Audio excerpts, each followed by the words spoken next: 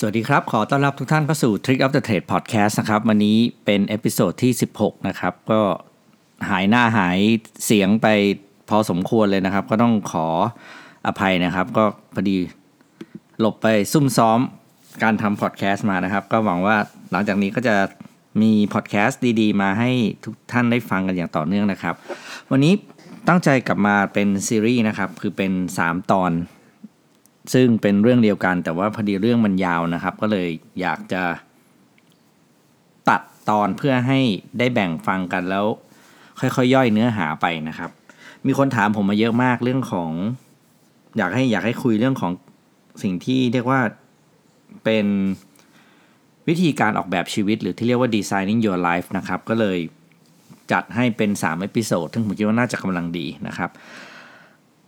เนื้อหาเนี่ยบางส่วนก็จะเอามาจากที่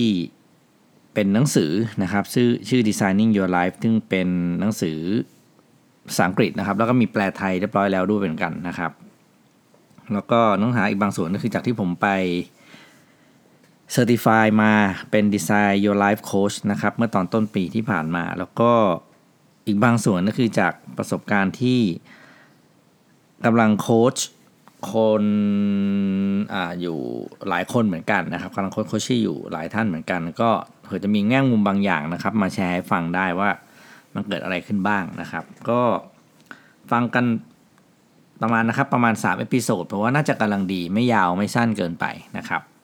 ก็เริ่มกันเลยนะครับไอ้เจ้า Designing Your Life เนี่ยอันนี้มันจะมีข้อมูลบางอย่างที่ในหนังสือเนี่ยเขาเขียนไว้นะครับผมก็จะสรุปมาให้บางส่วนเขาบอกว่ามีสถิติที่น่าสนใจในสหรัฐอเมริกาเขาบอกว่า 73% ของคนที่ทำงานอยู่ตอนนี้เนี่ยนะครับทำงานไม่ตรงกับสาขาที่เรียนจบมานะครับแล้วก็อีกส่วนหนึ่งก็คือบอกว่า 66% ของชีวิตทุกวันนี้เนี่ยรู้สึกว่าไม่มีความสุขกับงานที่กำลังทำอยู่นะครับอันนี้เป็น2ตัวเลขที่อยู่ในหนังสือนะครับซึ่งฟังแล้วก็ต้องบอกว่าตกใจเหมือนนะครับหมายความว่าอันแรกเนี่ยมีคนเดินมาหาเรา4คนนะครับ3คนเนี่ยทำงานอยู่แต่ไม่ตรงกับสาขาที่เรียนไปนะครับอีกคนหนึ่งทำงานตรงกับสิ่งที่เรียนกับอีกก้อนหนึ่งมีคน3คนเดินมาแต่มีแค่2คนมีตั้ง2คนบอกว่าไม่มีความสุขกับงานที่ทำมันแปลว่าทุกวันนี้คือเราต้องกลับมามองตัวเองครับว่าเรากำลังทำอะไรอยู่หรือเลือกอะไรให้กับตัวเองอยู่แล้วสุดท้ายสิ่งที่เราเลือกเนี่ยมันส่งผลกับชีวิตของเราต่อไปในอนาคตข้างหน้ายังไงบ้างนะครับคือจากข้อมูลเนี่ยอย่างอันแรกที่ผมบอกว่า3ใน4บอกว่าเรียนเราทำงานไม่ตรงสายที่เรียนมันแปลว่าอะไรครับมันแปลว่าโอ้โห4 ปีในระดับมหาวิทยาลัยนะครับคุณทั้งเสียเวลาเรียนเสียเงินค่าเรียนซึ่งไม่นับเงินที่ต้องกู้มาเพื่อการศึกษาซึ่งสหรัฐอเมริกาเป็นประเทศที่มีหนี้สินเพื่อการศึกษาสูงเป็นระดับต้นๆของโลกนะครับทั้งแสดงว่าสิ่งที่เราเสียไปเนี่ยทั้งเงินทั้งเวลาทั้งดอกเบี้ยต้นทุนทางการเงินเนี่ยนะครับเราเสียเปล่าประโยชน์เลยนะโดยที่เรียนมาแล้วไม่ได้ใช้อะไรเลยนะครับแล้วก็สิ่งที่สำคัญคือมันมีค่านึงคือสิ่งที่เราเรียกว่าเป็นค่าเสียโอกาสหมายความว่าถ้าเราเอาเวลา4 ปีนั้นไปทำเรื่องอื่นเราอาจจะได้อะไรดีกว่าปัจจุบันนะครับอันที่2ที่บอกว่า2ใน3บางคนไม่มีความสุขของงานที่ทำแปลว่าอะไรครับแปลว่าเดินมา2คนมี2คนเดินมา3คน2คนบอกโอ้โหไม่ไหวทำทุกวันนี้ทำงานเหมือนทำไปวันๆทำไปเพื่อแค่เลี้ยงตัวเองนะครับซึ่งเป็นอาการที่ต้องบอกว่าน่าเป็นห่วงจริงๆถ้าใครต้องทำงานแล้วรู้สึกแบบนี้นะครับมีตัวเลขตัวบอกว่า31 ล้านคนของคนอเมริกันบอกว่าทุกวันนี้กำลังต้องการหางานที่ลงตัวระหว่างงานที่ให้ความหมายกับชีวิตมีให้ผลตอบแทนทางการเงินที่มั่นคงและงานนั้นทำประโยชน์ต่อสังคมด้วยแต่ส่วนใหญ่คิดว่ามันสายเกินไปแล้วที่จะเปลี่ยนงานในตอนนี้แปลว่าเหมือนกับเขารู้สึกว่าเขาไม่สามารถเปลี่ยนแปลงอะไรชีวิตได้แล้วครับก็คือต้องทำงานที่ไม่มี ความหมายกับชีวิตหรืออาจจะมีการเงินที่ไม่มั่นคงหรืออาจจะไม่ได้ทำประโยชน์ต่อสังคมนะครับ31ล้านคนนี่เป็นต้องถือว่าแบบถ้าพูดง่ายคือจำนวนคือครึ่งนึงของประเทศเรานะครับเกือบครึ่งนึงของประเทศไทยลองคิดดูว่าถ้าคนไทยครึ่งนึงมีความรู้สึกแบบนี้ประเทศมันจะเป็นยังไงครับคือมันไม่มีแรงขับเคลื่อนในการทำงานในการใช้ชีวิตนะครับเพราะฉะนั้นเนี่ย3สิ่งนี้โดยเฉพาะข้อสุดท้ายที่บอกว่าส่วนใหญ่คิดว่าสายเกินไปแล้วที่จะเปลี่ยนแปลงมันก็เลยเป็นที่มาว่าไอ้ความคิดแบบนี้ครับมันจะต้องถูกเปลี่ยนเพราะว่าถ้าเราต้องการจะออกแบบชีวิตเราเองเนี่ยเราจะต้องลบล้างความเชื่อผิดบางอย่างที่เราถูกสอนกันมานะครับเราต้องลบความเชื่อก่อนเพราะถ้าเราไม่เปลี่ยนแปลงที่ระดับความเชื่อเราจะไม่มีความมั่นใจเราจะไม่มีการออกไปเริ่มต้นทำอะไรสักอย่างหนึ่งและสุดท้ายเนี่ยเมื่อเราไม่เปลี่ยนวิธีการทำนะครับผลลัพธ์มันก็จะไม่เปลี่ยนนะครับมันมีความเชื่อผิดบางอย่างที่ผมเลือกมาเป็นบางส่วนนะครับไม่ได้เลือกมาทั้งหมดจากหนังสือก็คือที่จะมาเล่าให้ฟังข้อแรกคือความเชื่อที่ผิดอันแรกบอกว่าทุกอย่างสายเกินจะเปลี่ยนแปลงอะไรได้แล้วคืออย่างที่31ล้านคนนี้เขาพูดนะครับบอกว่าโอ๊ยไม่ไหวแล้วทำงานมาถึงป่านนี้แล้วเปลี่ยนอะไรก็ไม่ได้หรอกนะครับอันนี้คือความเชื่อที่ผิดเพราะว่าเราต้องเปลี่ยนกรอบความคิดเราใหม่คือมันไม่มีอะไรสายเกินไปสำหรับการเริ่มต้นออกแบบชีวิตที่คุณรักนะครับคือวันนี้เนี่ยถ้าคุณไม่เปลี่ยนตัวเองเนี่ยมันอาจจะมีปัจจัยอื่นมาเปลี่ยนคุณก็ได้เช่นวันนี้ที่ทำงานคุณบอกว่าปิดบริษัทเลิกกิจการนั่นแปลว่าพนักงานทั้งบริษัทต้องมีการเปลี่ยนแปลงชีวิตครั้งใหญ่แบบยกแผงคือทุกคนปฏิเสธไม่ได้เลยเพราะว่าบริษัทบอกว่าวันนี้บริษัทเปิดทำงานเป็นวันสุดท้ายนะครับเพราะฉะนั้นเนี่ยถึงเวลาแบบก็ต้องถูกเปลี่ยนนะคุณถูกบังคับเปลี่ยนก็เลยทำอะไรไม่ได้นะครับเพราะฉะนั้นเมื่อคุณถูกเปลี่ยนถึงเวลาตอนนั้นคุณก็ต้องเริ่มต้นตั้งหน้าตั้งตาเดินหน้าต่อไปในทิศทางใหม่อยู่ดีนะครับเพราะฉะนั้นเนี่ยไม่มีอะไรสายเกินกว่าที่จะเปลี่ยนแปลงได้ความเชื่อที่2ที่เราจะต้องเปลี่ยนนะครับก็คือเราบอกว่าเราจะต้องประสบความสำเร็จก่อนเราถึงจะมีความสุขอันนี้เป็นสิ่งที่เราได้ยินกันเยอะนะครับคนเรามักเอาความสุขไปผูกกับความสำเร็จนะครับซึ่งหมายความว่าเราจะต้องได้ผลลัพธ์ตามที่เราคาดหวังเท่านั้นเราถึงจะมีความสุข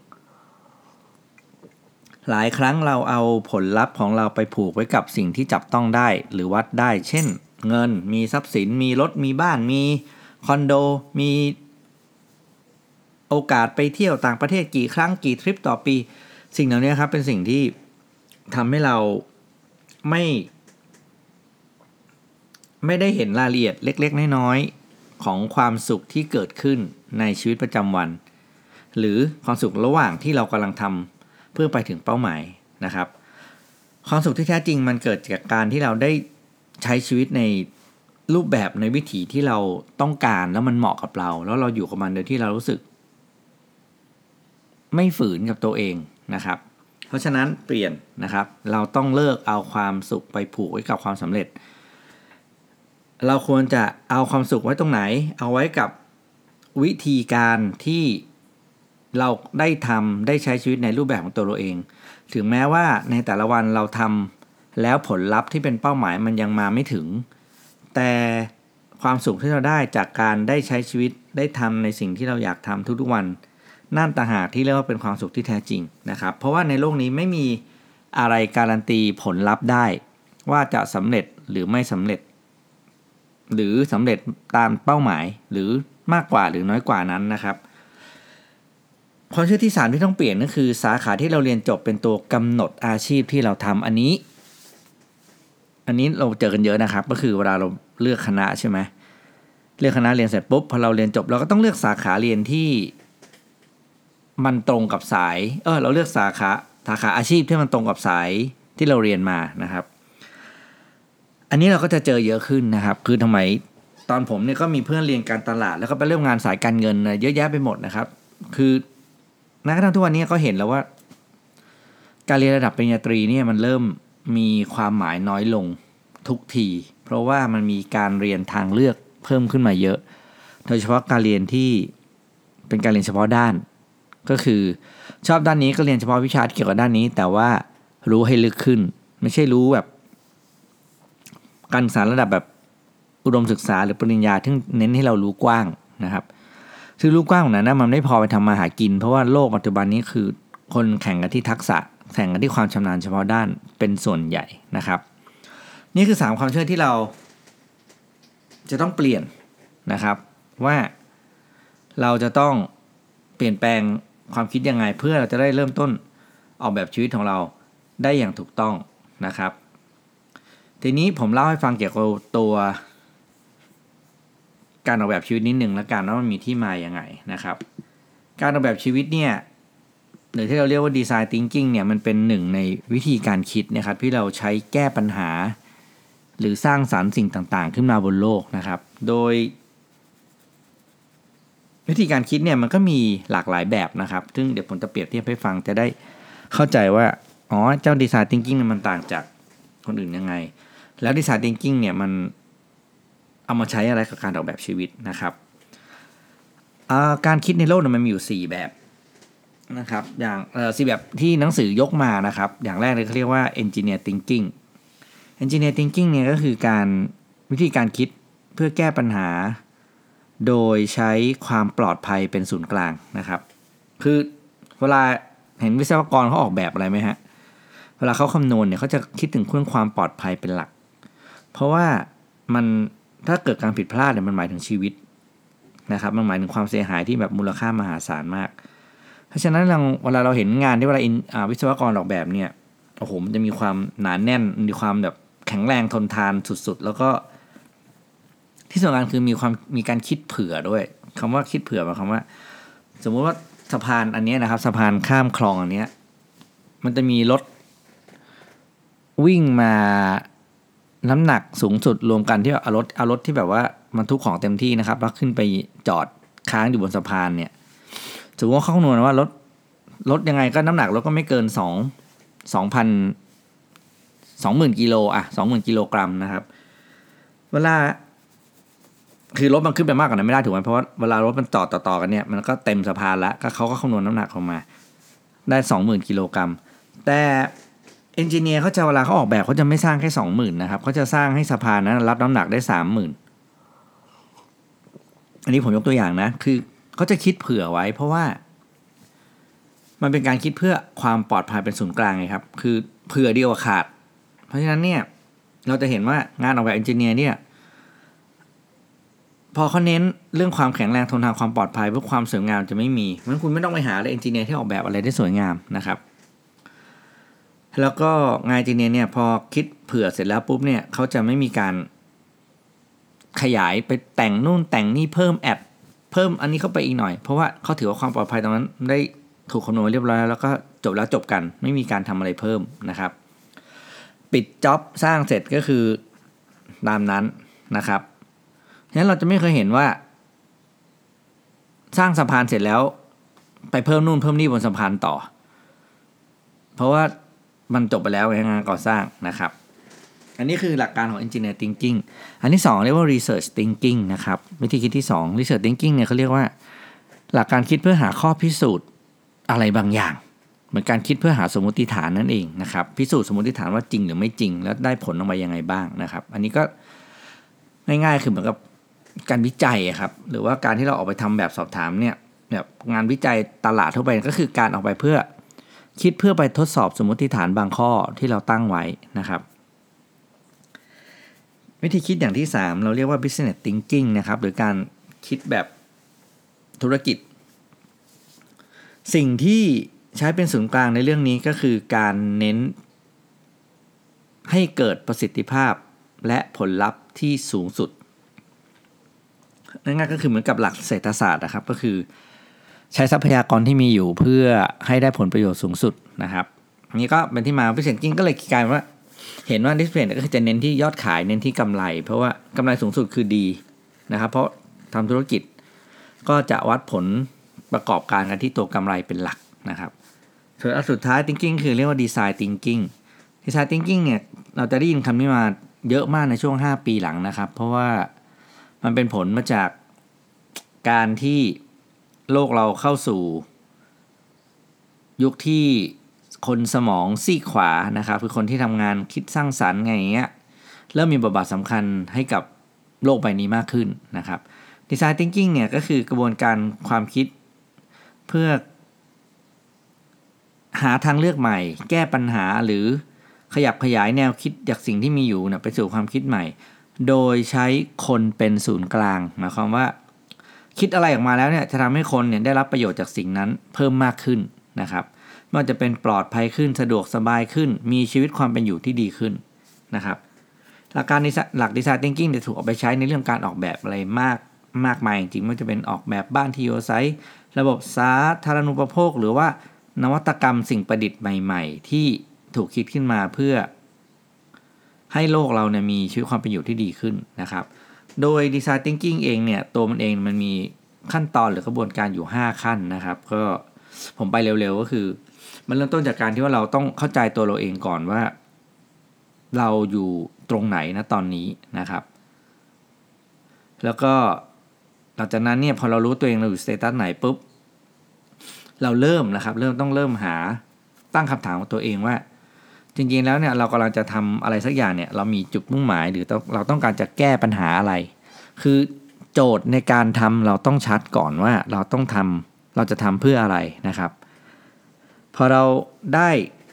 คำถามที่ชัดเจนแล้วเราก็จะใช้สิ่งที่เรียกว่า ideate ก็คือเรื่องการออกไป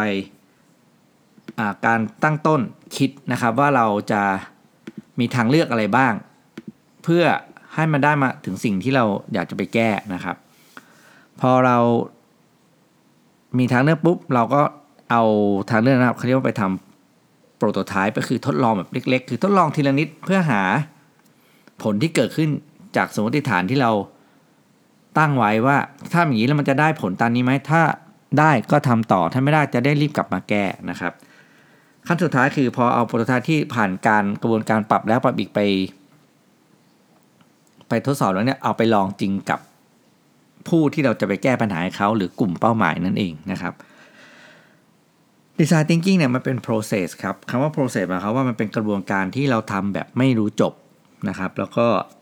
โดยหลักๆมันอยู่ที่3ขั้นตอนสุดท้ายนี่นะครับคือ ideate prototype แล้วก็ไป test เสร็จได้ผลยังไงก็เอากลับมาทำคิดใหม่มาปรับปรุงมาทำมา ideate ทางเลือกใหม่หรือว่าใส่ตัวแปรอื่นเข้าไปเพื่อ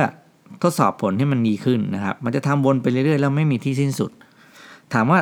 แล้วเมื่อไหร่โปรเจกต์การออกแบบต่างๆหรือไองาน Design Thinking มันจะจบคำตอบคือไม่จบครับเพราะว่าชีวิตเราเองเรายังเปลี่ยนแปลงทุกวันเลยเราไม่มีการอยู่นิ่งๆนะครับเพราะว่าตัวเองเรามีชีวิตอยู่คนรอบตัวเราเปลี่ยนสิ่งแวดล้อมเราเปลี่ยนปัจจัยแวดล้อมของโลกนี้เปลี่ยนเพราะฉะนั้นตัวเองเราก็หยุดการเปลี่ยนแปลงไม่ได้นะครับจึงเป็นที่มาว่าทำไม Design Thinking เนี่ยมันเป็น process ที่ต้องทำเรื่อยๆไม่มีที่สิ้นสุดนะครับก็อันนี้ให้เป็นแบ็กกราวด์นะครับสำหรับเอพิโซดแรกของซีรีส์เรื่องของการออกแบบชีวิต Designing Your Life นะครับเดี๋ยวมาฟังเรื่อง Designing Your Life ตอนที่2กันต่อนะครับในเอพิโซดต่อไปนะครับสำหรับวันนี้ก็ขอบคุณนะครับสวัสดีครับ